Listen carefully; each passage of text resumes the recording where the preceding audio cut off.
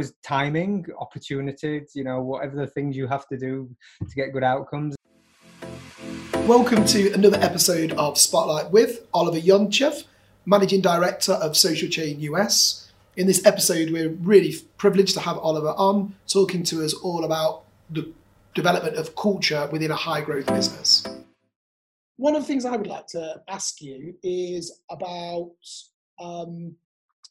how did you get involved at Social Chain? Like I've read about an email that was sent, maybe, or how did you get involved in Social Chain? Yeah, so I got involved in Social Chain by simply reaching out to Steve. So I'd been working for a media company for 4 years. I loved what I did. I was really supported, had all the mentorship, doing very well, progressing through my career. And then I watched a TED talk that Steve, who founded Social Chain, that basically said how I built a multi-million-dollar business knowing nothing about business, which is a headline in itself, right? And I loved it. I genuinely watched it. I had no intent. I reached out to Steve on LinkedIn following that, and I'd never done this before. Never in my life had I randomly just reached out to an internet figure, because that's what it was at the time, and said, I appreciate you. And that's all I did. I said, hey, watch your TED Talk, super inspiring. You've gained a fan. Keep it up, my man. And it was timing, opportunity, whatever the things you have to do to get good outcomes. And he basically said, come meet me. Went and met him, met the team. And I was blown away by the unconventional wisdom of how they did things, having been exposed to a lot of agencies and media entities. And there was something refreshing about Social Chain's culture. There was something refreshing about the naivety. I think we all go through life sometimes with the curse of knowledge, meaning we know a lot about our craft. You sometimes forget, like a lack of knowledge or a lack of experience can be an advantage. And that's what Social Chain was built on, just looking at the marketing world and doing things the way that it felt right, or that the world that could give you advantages in a new media landscape. So I joined Social Chain. I maybe took about 3 months to decide if I was going to join Social Chain, because effectively at the time I was taking a pay cut. It felt like I was taking a step back from a company that employs thousands of people, progressing really, nicely through that business. They'd been great to me. I loved the work I did. And it felt a risk and a leap to join what was at the time a fast emerging startup. But I did it, and that was the start of my Social Chain journey. So what level did you go in at on that risk? So I joined Social Chain as an account director. So I'd been an account director for 3 years. My prior business, Bauer Media, so they own radio stations and publications and such. So I joined as an account director. Within 6 months, one thing I'd had that was an advantage is I'd not actually worked in an agency before, but I'd come from a creative media business. And Social Chain is two things. Social Chain is a publishing house, so a media entity, and it's also an agency. And the two work very harmoniously together. We often foster insight, knowledge, and the know-how to do things at scale and do interesting, creative things in social media from our publishing arm. And we feed that through to that insight and knowledge. We feed that through to our agency services. So I joined the agency business as an account director. Within 6 months, I loved the team. The business was growing quickly. I then had an opportunity I got promoted in 6 months. There was an opportunity to head up the accounts function. And then in the space of, probably the next year and a half, we just built the business globally. So we started to roll out our global, we started to get more and more clients of global significance. So opportunities would present. And it was a bit of a domino effect. We went into many projects having never done them before, and being daunted and going, this makes us nervous. We have no idea where we start, but let's just figure it out after. And that was the mentality. It was figure it out after. And then the next time we came, it was like, oh, we did a good job there. Let's figure out the next thing. And then something bigger would come along. And that's just progressively. It was through good work, hard work. And there's a bit of a fallacy, or there's probably a perspective of Social Chain that's maybe not as common. Social Chain is very much values people. So we do things like we have lots of dogs. We had a policy of unlimited holidays. We have therapists. You know, we do like you name it. We thought of initiatives that should enhance our culture and give back to the people that build the business. One thing that people don't always recognize from the optics of externally is we work fucking really hard. Yeah. Like, you know, growing a business from, you know, a team of, when I joined, it was maybe a team of 30 people to now 700 globally. You know, this year across our business will turn over $200 million.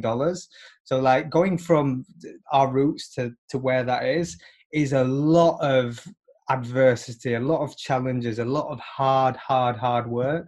And that's not always recognized. To your earlier point when we were discussing of the optics around success, you see the headline, you don't see everything under the headline. You know, I think entrepreneurs like yourself, any people that, you know, start a business, go on to build a business or such, is that common thread of you know, there's usually a catalyst moment that leads them to do something and take action. Because I think if you spoke to most people, everybody has this romantic vision of an entrepreneur, and everybody probably wants the association. Like, being an entrepreneur can be great. It's like freedom, autonomy over your decisions. You know, it can be, if you're successful, it can be very fruitful financially. So all that stuff is wonderful, right? Yeah. It's great. Yeah. What the behind the scenes is, and anyone who's run a business behind the scenes is, shit, we got to make payroll. Shit, we've lost all our clients. Shit, we're doing things we've never done before. Shit, like all these worries and this micro problem solving. And I don't think it can be underestimated, the magnitude of the pressures. And it takes a certain type of resolve and mental capacity to be comfortable in that environment. And there are so many people. I'll give you one perspective of when I first moved to the US in New York. First thing I did, I just wanted to meet the team. It was at the time, it was maybe in our New York office, maybe 10 people. And I sat down, I just wanted to understand the backgrounds of everybody. I went through, I tried to get under the skin of what the people were like, just understand them. And when it came to work, everyone had the same thread that they were missing. What they were missing in New York is a smaller business that didn't have the management structure in place. They were like, we want to be managed. We want structure. It was almost like the thing that everybody in a very structured organization says, we want more freedom. We want, and then to the opposite, that was a little more chaotic. And everyone's like, we need guidance. We need to know where we're headed. We need structure. We need to learn. We need depth. We need progression and all of these things. And it's like, oh, wow. So this is just the opposite perspective of what most people who work for larger businesses or for businesses, that's the perspective they have. So, yeah, it's been an interesting couple of years. Do you think that there's a misconception around so how long have you been with Social Chain? So I've been with Social Chain 4 years. The business as an agency has been around almost 6 now. So I was about 1.5 years when I joined the business. So it's fair to say that you've had quite a rapid progression from joining to being, you know, US managing director. Yeah.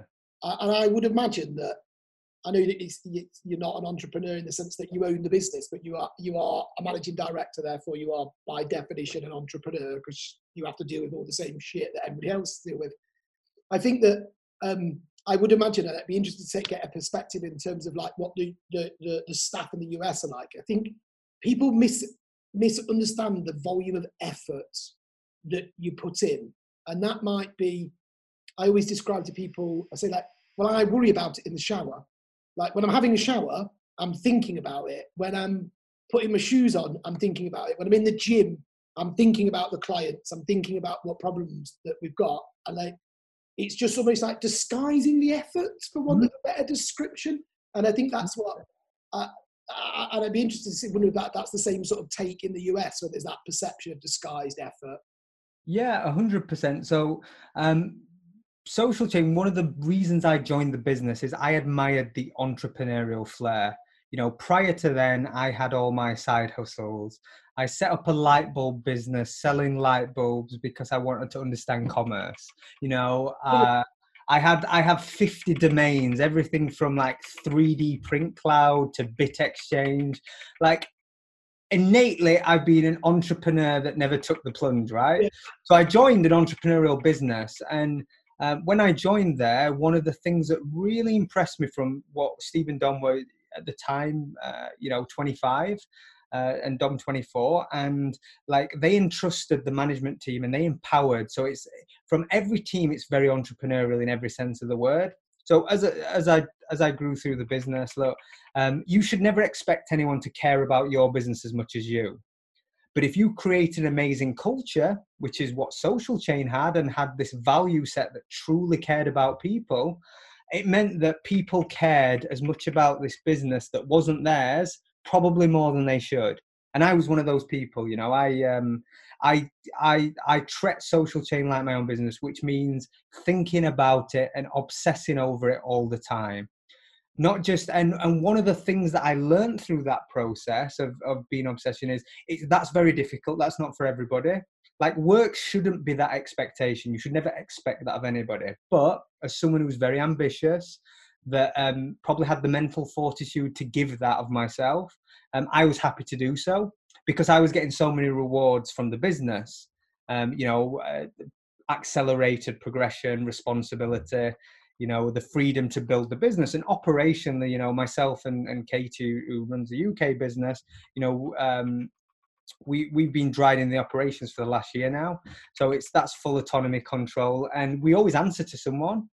We have investors, and if anyone doesn't know, so the founders of Social Chain stepped down this year. Yeah. And they stepped down for personal reasons. I'm immensely proud of them both. They gave a lot to me. I learned so much from them both. But they're going to go on and do their own amazing things in the future. And during that moment, that just meant, from a business operation standpoint, as in, I've always had this element of when it comes of mental fortitude, I always had something goes wrong, I go, let's discuss it with Steve. Right, Steve, how are we going to work through this? Has happened. And now there's this stark realization that hit me this summer, very much as myself and Kate, is like, oh, that ends now. We don't have that. It's okay. We've got to make decisions and be at peace with the decisions that you make in a business. And 2020 has been a reflective year for everybody. So to answer your original question around like, is the US any different? Around, I would say the biggest difference I find between UK and US is probably more to do with like the subculture or the mentality or relationship people have with business. So in the US, business is a lot more transactional than it is in the UK. I think UK media agency client relationships, they're very much built on relationships. I think in the US, it can be, relationships matter in our industry massively, but it's certainly a little more transactional. And people have a different relationship. I think we were very fortunate. We decided to follow Adland. And when we set up in the US, we thought New York, ambition, we want to set up in New York. What the byproduct we didn't fully recognize at the time was New York is not only a hotspot of culture globally, it influences the world. It's a hotspot for like immense talent. There's two types of people that move to New York. Probably when you're young, if you move when you're young, you've either come from like a sense of some form of privilege, because New York on a junior salary is unforgiving.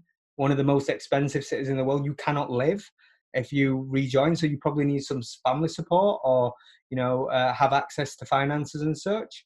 And the second people is just like the grinders, the hustlers, the immense talent. So, and both of them have immense merits of great schooling, great background, great upbringings, and like just the sheer hustlers, the entrepreneurs, the go-getters. So like you have this amazing clash of talent from every spectrum. And New York's been a blessing for us as a business that's built on talented people and getting the most out of people. Then we've been a benefactor of that. What does an average day look like for you? Like when you're in New York, what does it look like? So an average day for me, like everyone right now, is wake up, Zoom call, end of day Zoom call. Pretend none of this has happened. Pretend let's fast forward when we can do stuff again. Yeah, when the world. So a typical day, one thing that I think is really prevalent that I try and do is I try and be an eternal student. Like social media, the world we're currently operating in, something I tell you today may not be true tomorrow.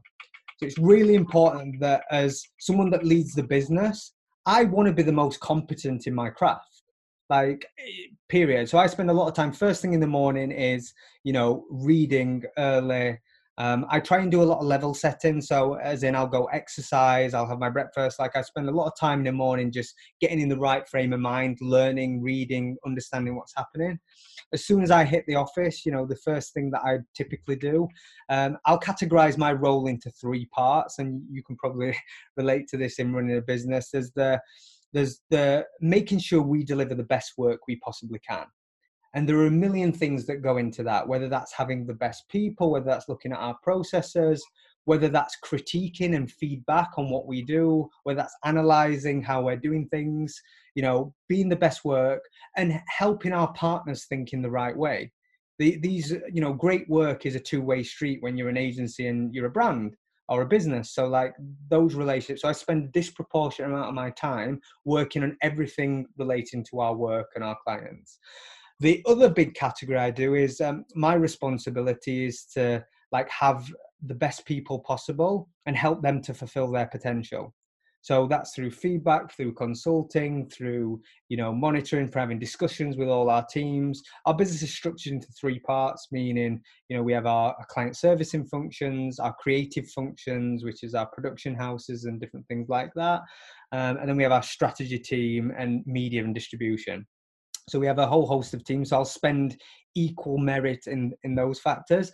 And then the third component, I'm going to say that businesses with lots of people, the number one thing you can do is retain harmony. And Yeah. when you have lots of people that, everyone has a perspective and everyone wants to progress, to learn, like figuring out how to create harmony, dealing with people's problems. I think your word is everything. When I first joined the US business, my first thing to do was understand all the legacy promises and all the problems that people felt or the injustices and fix them. Like, so I could build trust with the team. I didn't know any of the people. I went out and that was my first job, and gaining people's respect is like being a person of my word. If I say something, that's going to happen, and like understanding those moments. So I would say creating harmony. And then at a macro level, it's executing against our strategy. We want to be a world leading social media and creative agency. We're on a good path to doing that. And in order to get there, it's setting a vision and executing against the vision. And there's like a harsh reality of we spend a lot of time on our marketing efforts and building Social Chain as a brand, like making sure Social Chain is a brand, not just the people we build. So we have some cut through and some standout. And the reality is, no matter who we employ, the only people that will care about Social Chain truly being a brand, it's not going to be the marketing team. It's going to be the owners or the person accountable. So the people running the business. So if I don't care about how Social Chain is perceived and our reputation in the US and what are our marketing efforts and how we project, no one else will care. Yeah. Like truly care and be able to execute. So I'll spend a lot of time thinking about, what is our brand? What are we known for? What are we famous for? Like, what do people, when you think Social Chain, what services do you think? When you think Social Chain, what work, what clients do you think of? And we put a lot of time into thinking that. And then the undertone, and you'll relate to this, is just dealing with problems, just problem after problem after problem after problem. And as the business has grown, by the time information gets to me sometimes, it means that like it's gone through a lot of layers of people not being able to solve a problem. Yeah.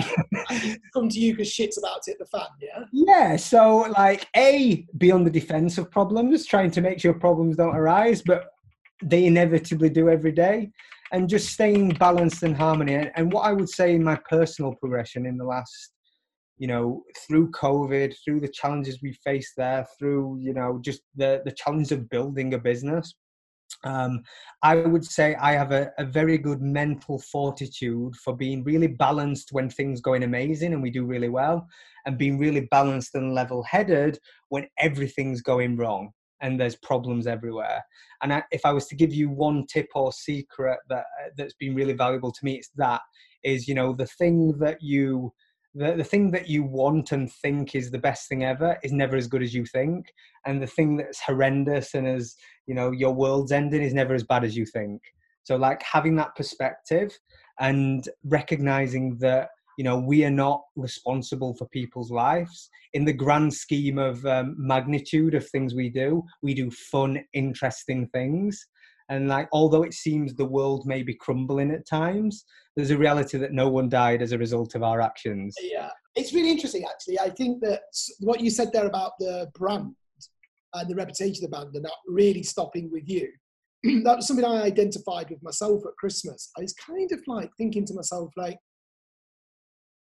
we've created a brand locally. Like, people know us for what we do, and they know us for our execution, etc., etc. But I don't just want the business to be like putting out 418% increase in inquiries from it's like so yawn. It was like so boring. Like, no one cares. The reality, one of our foundational principles that we tell, and we say this sounds harsh, no one cares about you. Yeah. And like, from a creative standpoint, if you're a brand, if you assume the world cares, your customers care, like, you're at a massive disadvantage. Like, just assume no one cares, and that way you force your way to make them care. Like, our first line of training that any new member of team gets, the first thing I say to them is, welcome to a different way of thinking. Is all the designs that you're going to make today and over the course of the time that you work here, if you can design them in the thought process that no one's ever going to see them and no one's ever going to care about it, your job will be so much easier to be creative than you will be worrying about somebody actually liking it. And you see with new starters, they either crumble at that logic or they go, it's liberating. Wow, I haven't got to worry about it. And I'm like, the first day we do this thing, when first body of work that you do, we do this thing where we all sit around the table and we all review it together.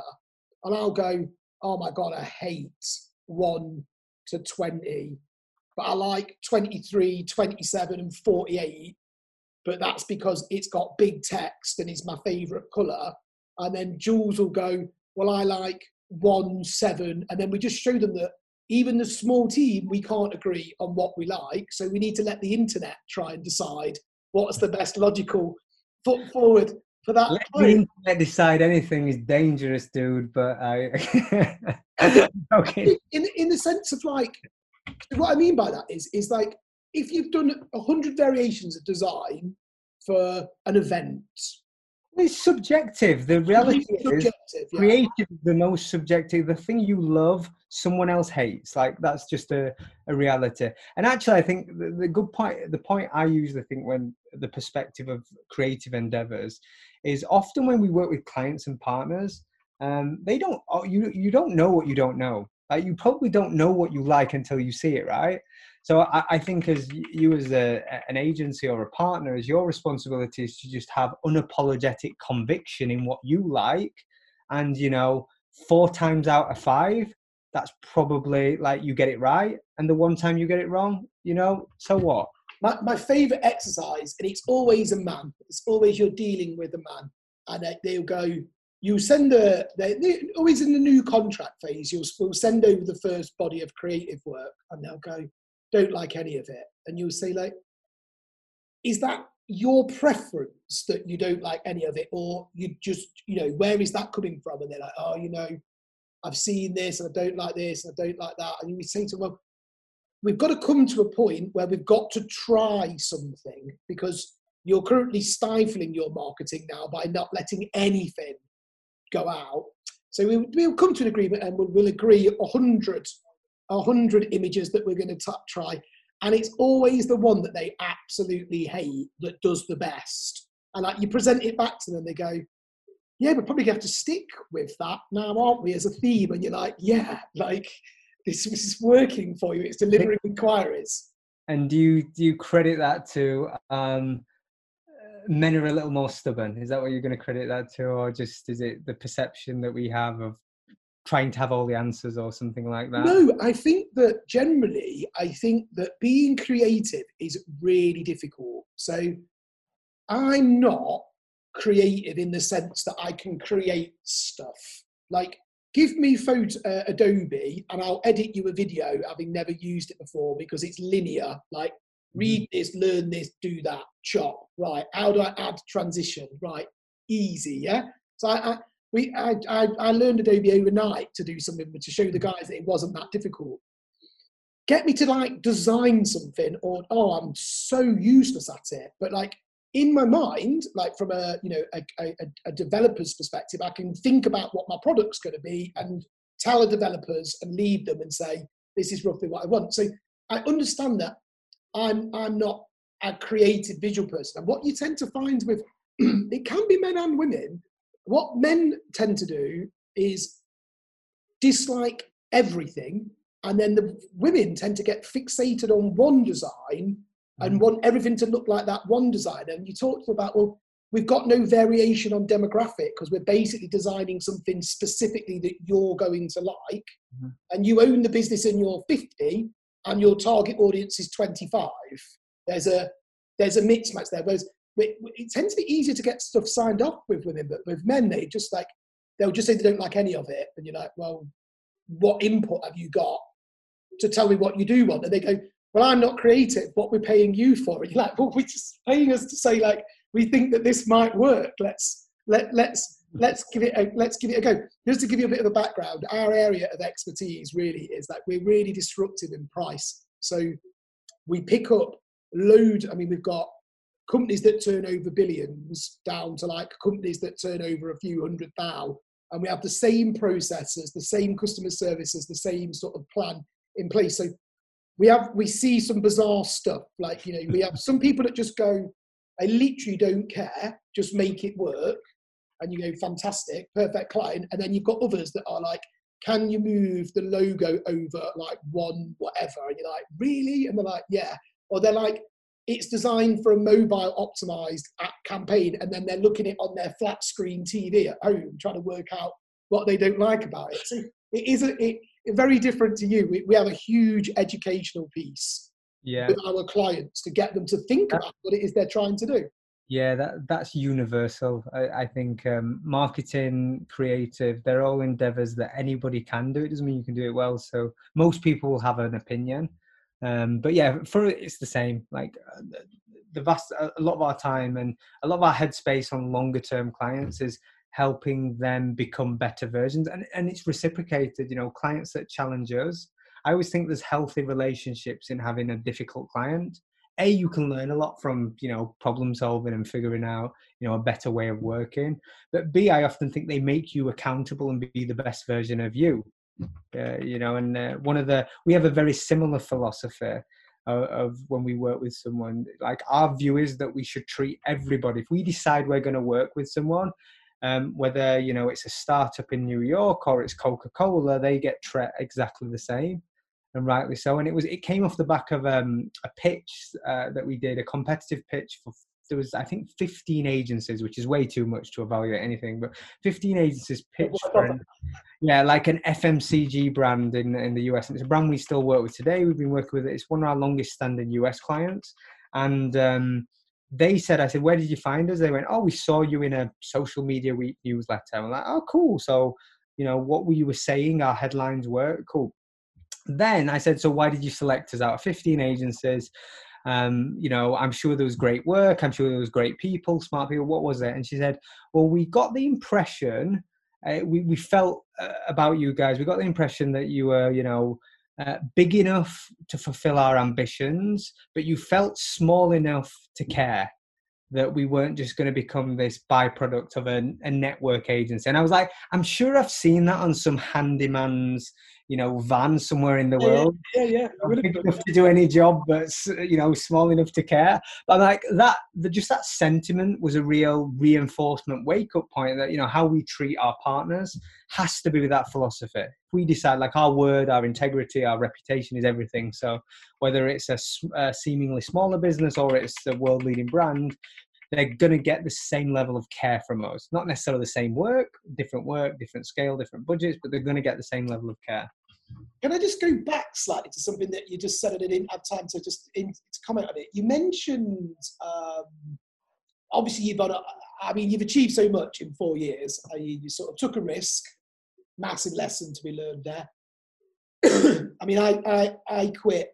I took a 50% pay cut to leave my first job, just to get out of doing it because it wasn't good for me.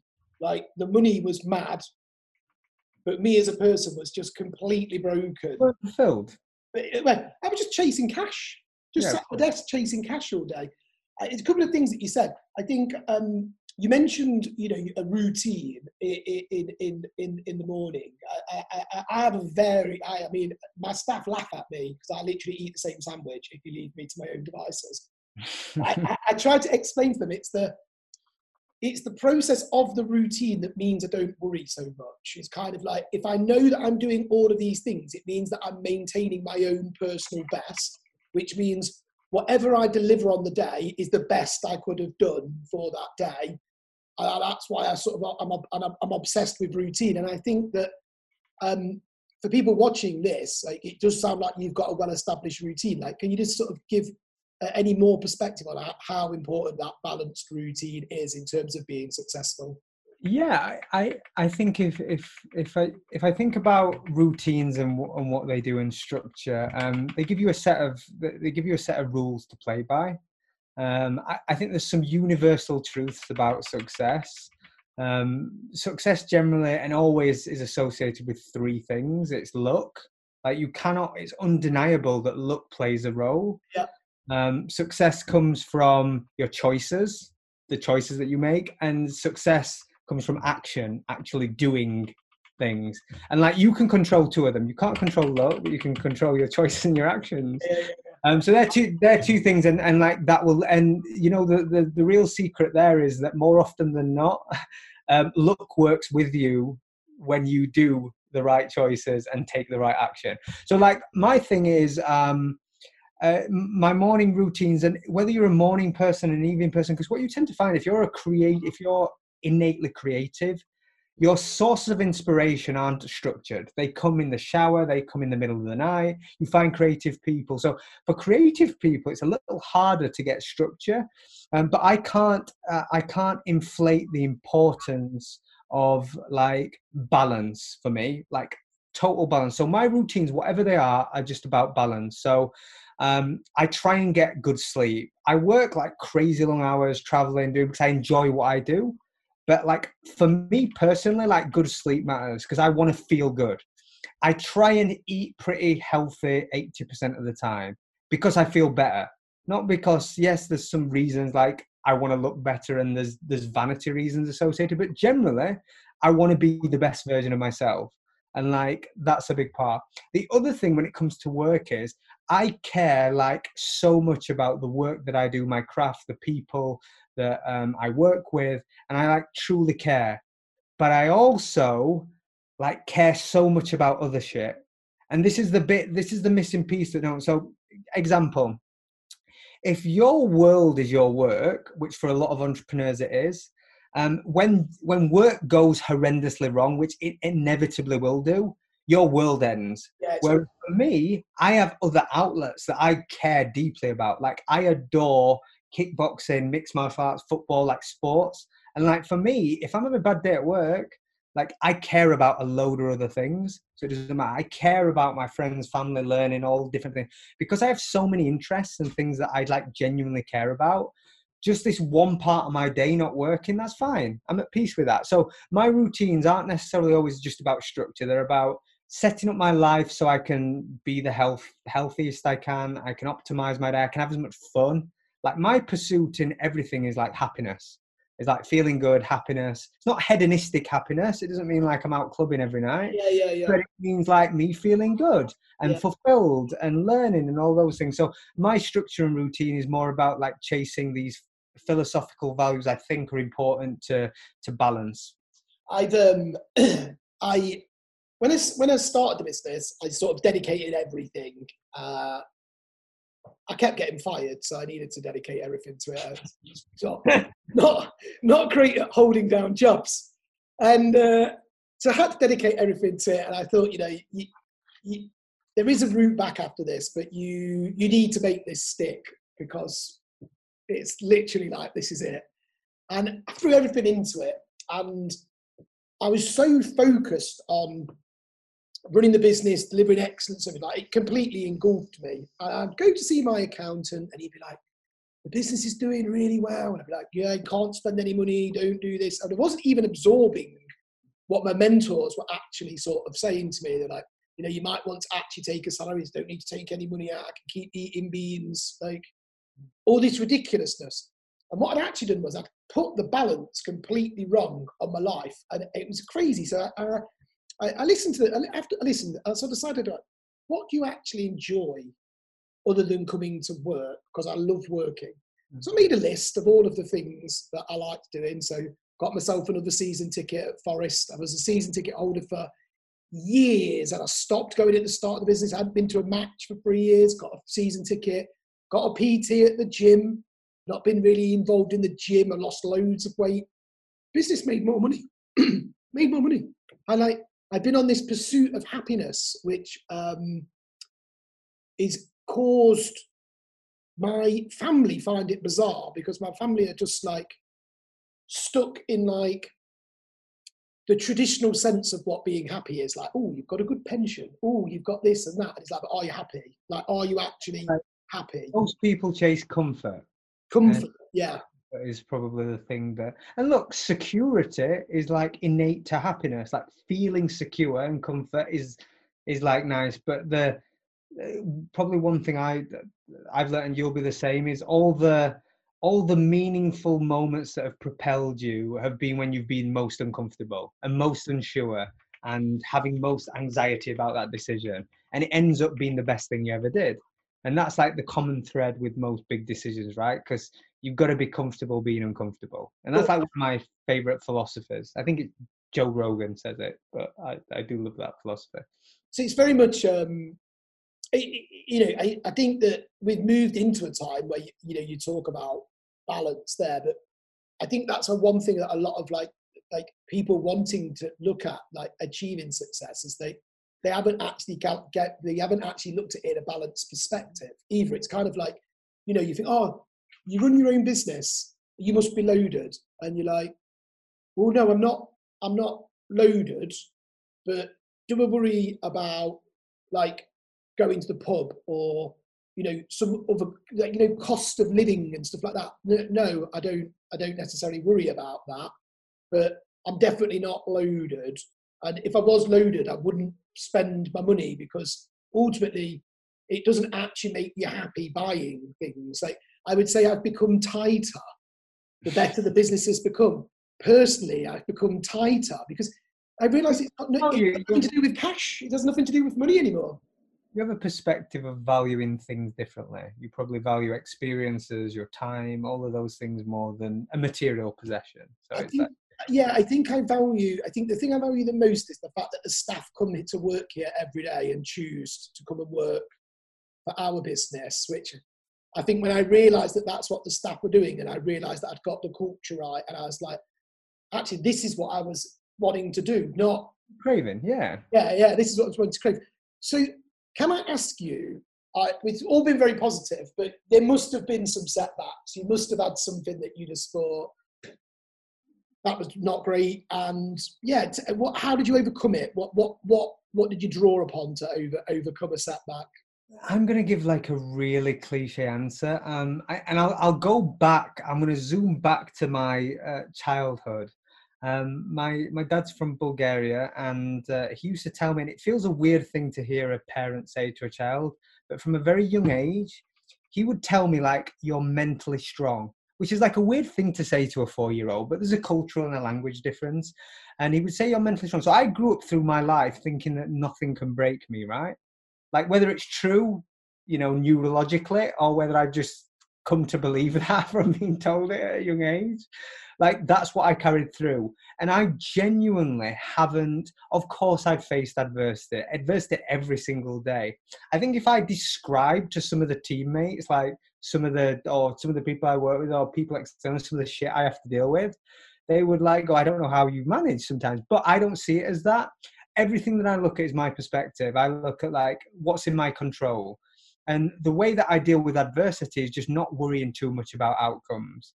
And there's like a supreme confidence in knowing, before I had what you could argue is seemingly success in career or in life or financially or things like that, I was just as happy before. I was just as happy, growing up in Barnsley, like playing football every day, wanting to be a footballer. I was super happy. When I went to when I like was in a band and did those, I was super happy. When I went to college, I was like super happy. When I was like working in a call center, like I was just super happy. Like I consider myself very fortunate to just be a happy person, and I know that's not the same for everybody, right? But I will count my blessings, and I'll take that and run with that. So I face adversity like everybody every single day. And my way of dealing it is just only controlling what I can control, or having that perspective. That's an amazing answer. Your dad is a hero. Yeah, look, it is neurological. I've done a lot of research, and I have invested a lot of money and time into finding a life coach. And this person is just someone I just go and go, mama, mama, and she'll just go whatever. And I spoke to her this morning for an hour while she was walking her dogs and like we were both walking, and I spoke to her an hour, just a morning chat. And it is neurological. She said that strength of character, like your dad saying that to you, actually has convinced you from a young age.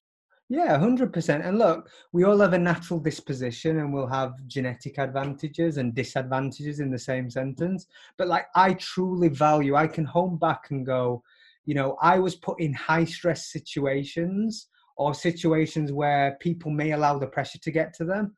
And because I had this belief that nothing can break me, suddenly the outcomes of that were like, I handled the pressure and I was fine. And then the other thing is like evidencing through your life, like experience matters. Going through like lots of different things, you will be a different human being in 5 years than what you are today. So like that manifestation of all those mini experiences. And like one thing, I was very lucky because I've had we didn't talk about like my career, but mine's been like football at a high level at 16, getting injured, to like being in a band playing Glastonbury, to like just doing interesting things. And I've absorbed so much from all those seemingly random experiences that led me to find a career that I never knew I wanted, a career that I never knew I found passions that I never knew I even liked. And I've been on a path that's taken me around the world. And I say Social Chain as a vehicle. If there's like one thing I want to leave, it's that I'd like to continue the legacy of the business, a business that changes people's lives. And I don't mean that in a fugazi bullshit, romantic way. I mean, genuinely change people. For some people, that's like financially, they get lots of financial rewards. For others, that's like they learn so much. For some people, that's they make their best friends and they forge a relationship in, for others, it's like career progression, accelerated progression, because they deserve it and they're fully capable and they're exposed to things that they wouldn't in a more corporate environment. So whatever that is, like my vision is to continue the legacy of a business that can change lives. And that's different for everybody. That's not all the same, but it sounds a little like marketing bullshit, but it's a genuine truth. No, I bought into all of that. I believed every word you just said. I tell you something that's really interesting. I described myself, so I'm helping a rapper at the moment, and he sat with me, and we've been for a gym, we've been on a country walk together, all the usual things you wouldn't expect to do with a rapper. But I researched and I saw what he liked to do, and he sat with me and he said, like, why are you helping me for nothing? I don't get it. And I said to him, you don't understand. I am like the nearly made it man.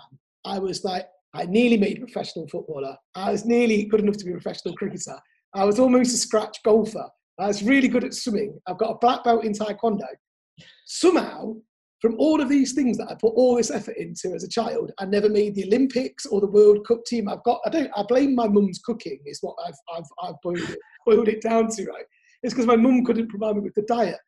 But I feel like as a child, by putting yourself in those sort of sporting environments, you learn to fail, and you learn that you can't win every time, and you learn that losing can motivate you to be better. And it's really interesting. One of the common themes that a lot of the people that have been on Spotlight have got in common is we're all failed sports people. It's crazy. It's crazy. It's a very, very common trait. you apply it's the same foundations. Like, to be good at anything, you want to be the best hairdresser in the world. Like, you're gonna have to work hard, you're gonna have to be disciplined, you're gonna have to care, you're gonna have to like just put the hours in. And you get that, I think, from sport. Like, I think sport's a wonderful foundation, and it doesn't have to be sport, it can be a creative endeavor. But like, having one of the questions that I often ask people in in an interview, because I care more about character. Like, skills you can demonstrate, you can learn, you can develop, but character, I think, is it's not necessarily innate, but it matters more to me. And one of the things that I like to see in people is I want to understand what they're passionate about. So I think people that get obsessed and passionate about something, doesn't matter, it can be pottery, gardening, clothes. It doesn't matter to like what you're passionate about, but like, people that care, I think, become more interesting people, and as a proxy have more potential. Is that something you've learned along the way on your journey with your interviewing? Yeah, I think so. We've gone through an accelerated hiring process. We've made so many wrong hiring decisions, and we've made so many amazing ones. And what I try and do in that collective knowledge of going through those processes and going, when did we really get it right with this person, and when did we get it wrong? And the common thread was that the characteristics we had of all the people we got it right with, they were humble, they were nice, they were very hardworking. Like, there's a bit of and you spoke about it before, balance. There's this hard work has this negative connotation attached to it in the world today, and it certainly shouldn't. It's just like a truth. That doesn't mean you shouldn't be respectful of people's, mental tolerance, fragilities, work balance. People want other things in their life, but like, universally, like, hard work will get you pretty far. Like, It will, it's something you can control. It's something like, regardless. So like, they've been hardworking, and then they've always had this like appetite and ambition to learn, like ambition to progress. So they're like 4 characteristics that I've noted, regardless of amplitude, role, talent, seniority. They seem to be common threads of great people. So I've kind of learned that, and like, they all have, something they really care about. And when I say passion doesn't have to be a sport or something as prescriptive. It's just like, they care about things, and that translates to their work. People that go through life that are a bit passive, that don't really care about things, how can they care about their endeavor, their craft, their work? So for me, it's a hidden quality that I would probably look for. I think that that's very much a changing way of recruiting as well. I think we do work with a lot of recruiters, and it's very much, the standard protocol, your CV, your qualifications, etc., etc. And when I first started recruiting, I tried all of those things, and all I ended up with was, on paper, the perfect employee, and they had no passion. Like, they just on paper, like first in business marketing or whatever, you think, oh, brilliant. And then most of the staff that we've got have got very average degrees, which basically they look like they had way too much fun at uni. But Jules, who works here, Jules, who got in contact with you, she's the head of production. She stiffed me on the first interview. She sent me an email in the morning saying that she'd got another job and she wouldn't be coming to interview, and felt it only polite to let me know. And then she rang back ballsy 10 days later when the job had fell through, and was literally like, yeah, just ringing you up. The job didn't really materialise. I know that I didn't come to an interview and let you know like an hour before. But I was like, do you know how many people didn't let me know that they weren't going to come to the interview? Do you want to come in? I was like, talk to me now. I'll interview on Monday. I literally gave her a job on the spot, took her up to the office, like, this is where you're going to be working. No, it was on the Friday. And I said to her, there's only one condition. She was like, what's that? So you've got to start on Monday. Not a great degree, just like me, but the passion and like the commitment to the job, and like how far we've been able to develop her based on the fact that she wants it. Like, you can go so far just with an amazing attitude and an eagerness to get better, and then the antithesis of that, the most experienced, the most talented people with egos that wouldn't have the humility to keep learning and to give, look, they can be toxic in a company. Like, we like, from a recruitment standpoint, we value character, and that's a personal opinion of mine, but we also, like, our ambition is to be the best social and creative agency in the world. In order to do that, like recruiting talent goes way beyond. That's why the brand matters. So we spoke earlier a little bit about brand. Like what we're famous for and what people know us for is very much a beacon for talent. It's one of the reasons in the UK and in the US we invested quite a lot in how our offices look, although offices seem a distant memory today. Like offices mattered to us because I couldn't name another business in the UK where people would, Instagram stories, share, like make all their friends jealous about like the place that they work more so than Social Chain.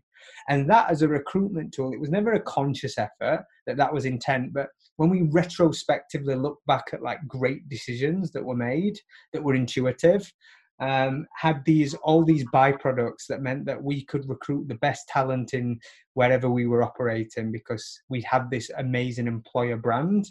We had like things that appealed to people, being like freedom, autonomy, investing in people. And it wasn't always that we were the highest paying. And it's not that, like, my view is that everybody wants more money. And everybody, like, my ambition is to get to a place where Social Chain can be the highest paying agency in the world. We reward our people and we have the best people and we can reward them. Are we there quite yet? No, but we're on taking steps to doing things like that. So yeah, we could go on for days about recruitment and other things. Do you think that are you aware as a business, like, are you distinctly aware as a business, like how much Social Chain has influenced other businesses? Are you aware of, like, I know that I started the call and I was like, oh my God, blah, blah, blah, blah. But it's like, are you aware of it? Look, it's been a conscious thing that we would hope that even outside of our industry, some of the things that we maybe drew a spotlight on would influence businesses to be better or to care more about their staff or to have, more interesting policies that better work. So it's been a conscious effort. I get all the time that, like, people are sick to death of seeing us on LinkedIn.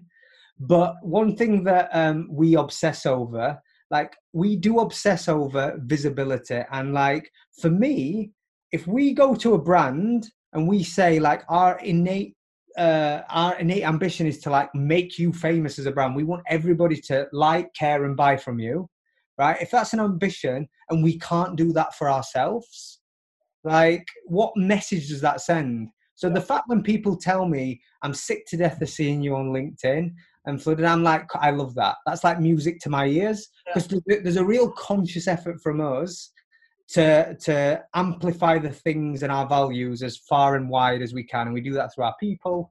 And we do it through, a disproportionate amount of investment in marketing ourselves. My question was, though, my actual question was, are you aware? Are you aware of the impact that the business has had? Yeah, I think on a surface level, yeah, I think we do. We get a lot of feedback. Like, we have enough humility to listen all the time. And I know Social Chain from, look, there's two areas where I know we have an impact. So many agencies copy things we do. Like, that's one thing. And a lot of businesses get frustrated when people or competitors copy them. I love it. I'm like, cool, we're doing the right things. It makes sure that we have to keep doing the next thing. It keeps us experimenting and trying new things and doing new formulas of success. So, like, for me, that's one thing. When it comes to, like, the impact we've had on other businesses, like speaking to you and you saying, you've helped us, like, that's more than we could ask. And I'm sure that's happened, with many businesses. I'm, as someone, I live in New York now, but, like, I grew up in Barnsley from, poor beginnings. And which part of Barnsley is it? I know Barnsley well. Wombwell. Okay, I know Wombwell, yeah. I know. Yeah, so I've always been in Wombwell. Even when I worked in the Manchester office, I would drive from Wombwell every day. So I'd do 4 hours. I'd be up at 5:30, drive, go to the gym, work all day, drive. Like, I did, like, and that's the hard work bit that I was doing 4 hours of driving a day, going to Sheffield. But, like, so when I have that perspective, I'm kind of now in different phase in my life. And I come back and, like, I went into Sheffield City Centre, and someone ran across the road. This is in the peak of COVID, so no one's coming. Runs over across the road in mass saying, "Stop! You're Oliver from Social Chain." And, like, that doesn't happen to agencies. No. Like, oh, you're and she said to me the same. She went, I'm a social media consultant and you guys inspire me so much. And like, so I know we have a far reaching impact and I'm aware of that. And like, it fills my heart with like, on one hand, you don't know how to take a compliment. It's a bit like, oh, you know what I mean? But on the other, it's amazing to hear. I think for me, it was kind of like, to give it to you in my own perspective on like, just speaking to you as somebody that the Social Chain has influenced us. I mean, Nottingham's small. It's a small place. Family are from Nottingham. Always thought I'd have a business in Nottingham. I had much loftier ambitions than that when I started. I did, but I didn't want to be too far in front. And my mentors happened to be my godparents, and Mike was the FD of Boots, Edinburgh Council Estate, FD of Boots. My auntie, Clifton Council Estate, sold out to Office Angels. And they're like proper 1980s, like business people. They've given me the best foundation for doing everything correctly. But then we were just hitting this loggerheads, right? And they were like, what do you mean you've got no rules? What do you mean you've not got like a staff handbook for this? Or what do you mean you have unlimited holidays? Like, it's crazy. And I was going to, but there's this company in Manchester, right, called Social Chain. Like, they seem to be doing all right. So every time I'd get like a Social Chain article, I'd give it to them, right? Just to get them off my back, because they'd be like, oh, this mysterious company in Manchester. And this has been happening for years, that you guys have been going. And I've used it as a way to sort of sell the idea that being kind and trying to create like a happy place to work is the best way. And I always say, like, this business is the most profitable when the business is the happiest. Yeah. I really feel that the legacy that you guys at Social Chain will leave is actually that it's okay to build a business based on happiness. Yeah, and look, that means a lot, dude. We do put a disproportionate amount of our thinking resource into trying to make that happen. But don't get it twisted. Like, we do so many things that we should be better. One thing, like the rapid acceleration of a growth of the business means that like we do so many things that we've never fulfilled. Our learning and development program, Social Chain's been a bit of a sink or swim. People can get the best career out of it, but people haven't been supported. And that's not good. Our ambition is to really invest in learning and development. Never got that bit right. It's a renewed focus. We got the hedonistic stuff right.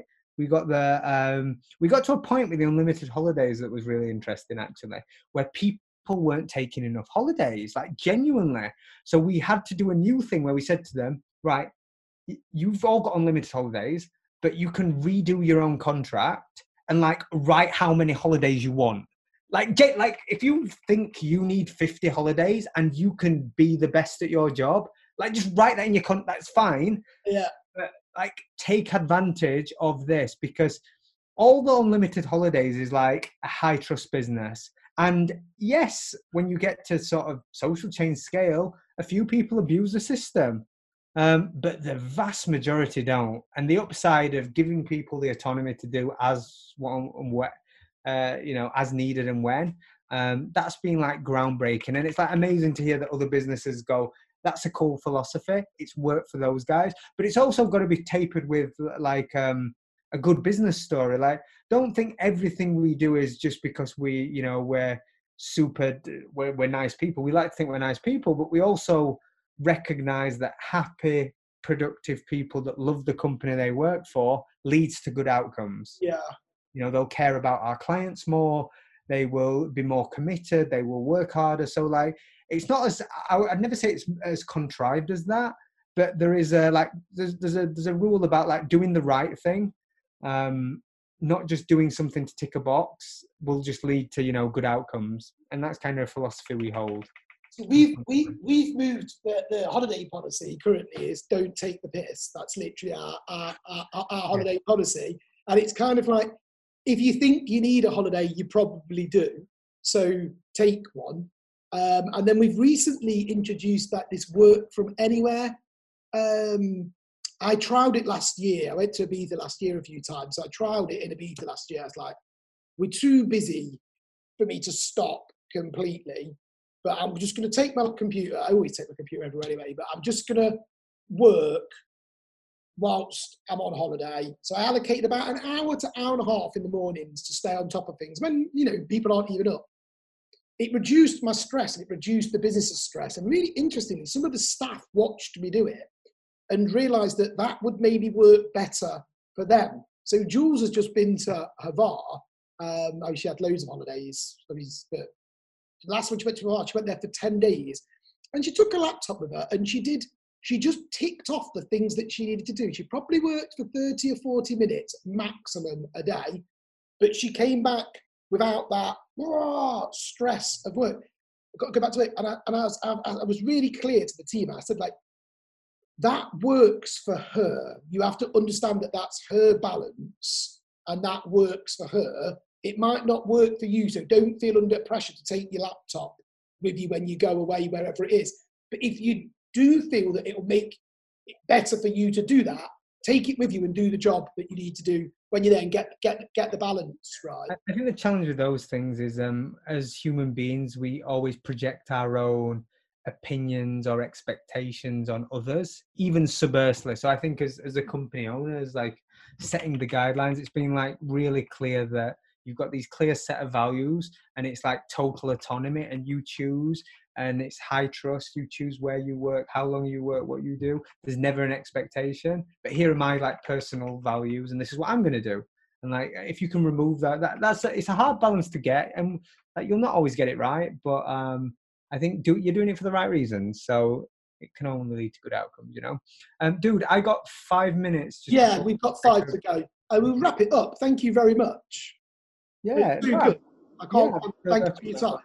Yeah, thank you, dude. Is there anything? And when I'm back in the UK, I'll probably be back in the UK in the back end of October. But we should connect. I'll come down to Nottingham. Yeah, that would be wicked. Thank you. Literally, I know it sounds really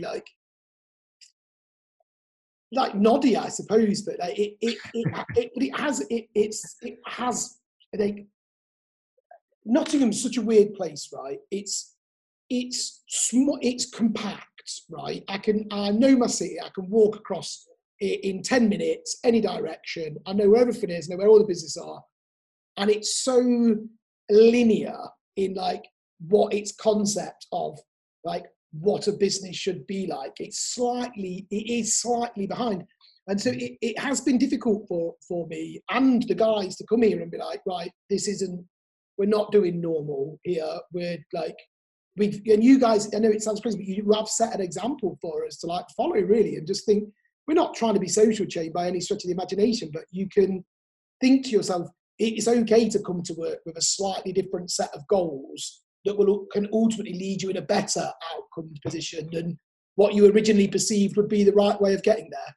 Yeah, I'd love to hear it, dude. And thank you so much for the kind words. I think that if anything we do inspires and you go, that's cool. I encourage anyone to steal anything that we do that's helpful and just take it and run with it and do your own things. It's on top of that, take what we do and do it better. There'll be things that we can't do for either operational reasons that I would think it should be done. So there's a whole there's things in the US we physically can't do. There's much tighter regulations around working hours and salaried staff and rigid in New York. There's governed laws for people that earn under $65,000. They have to like stop work, and there's different. So there's a whole host of things that we do in the UK that we can't do in the US. But yeah, my post-COVID plan, no, the pre-COVID plan was going to be, I decided that I could rent a villa, right, where for the summer, where the staff could have unlimited access to this villa, so that they could, if they needed like a summer break, but they wanted to like not use their holidays or work or just have some kind of like sun. Dude, that's an even better idea now in a COVID age. Like a pre-COVID, that's an even better COVID idea. So that we're on this D2N2 program. It's like an accelerator program.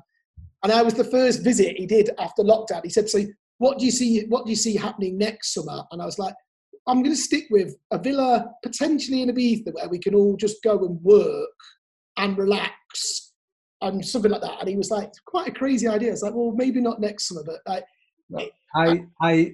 that sounds a wonderful idea. We've got people remotely all over now. We had a lot of problems with British people and visas and all the chaos. And we're getting half of our guys, I say half, got half of our LA team that was going to be our old LA team. There's 4 guys going out to Costa Rica just to get on the same time zone, rent a villa and just work from there. And we're going to figure out how we can facilitate that. So we've got something similar. They're like, dude, that's a great idea. I love it.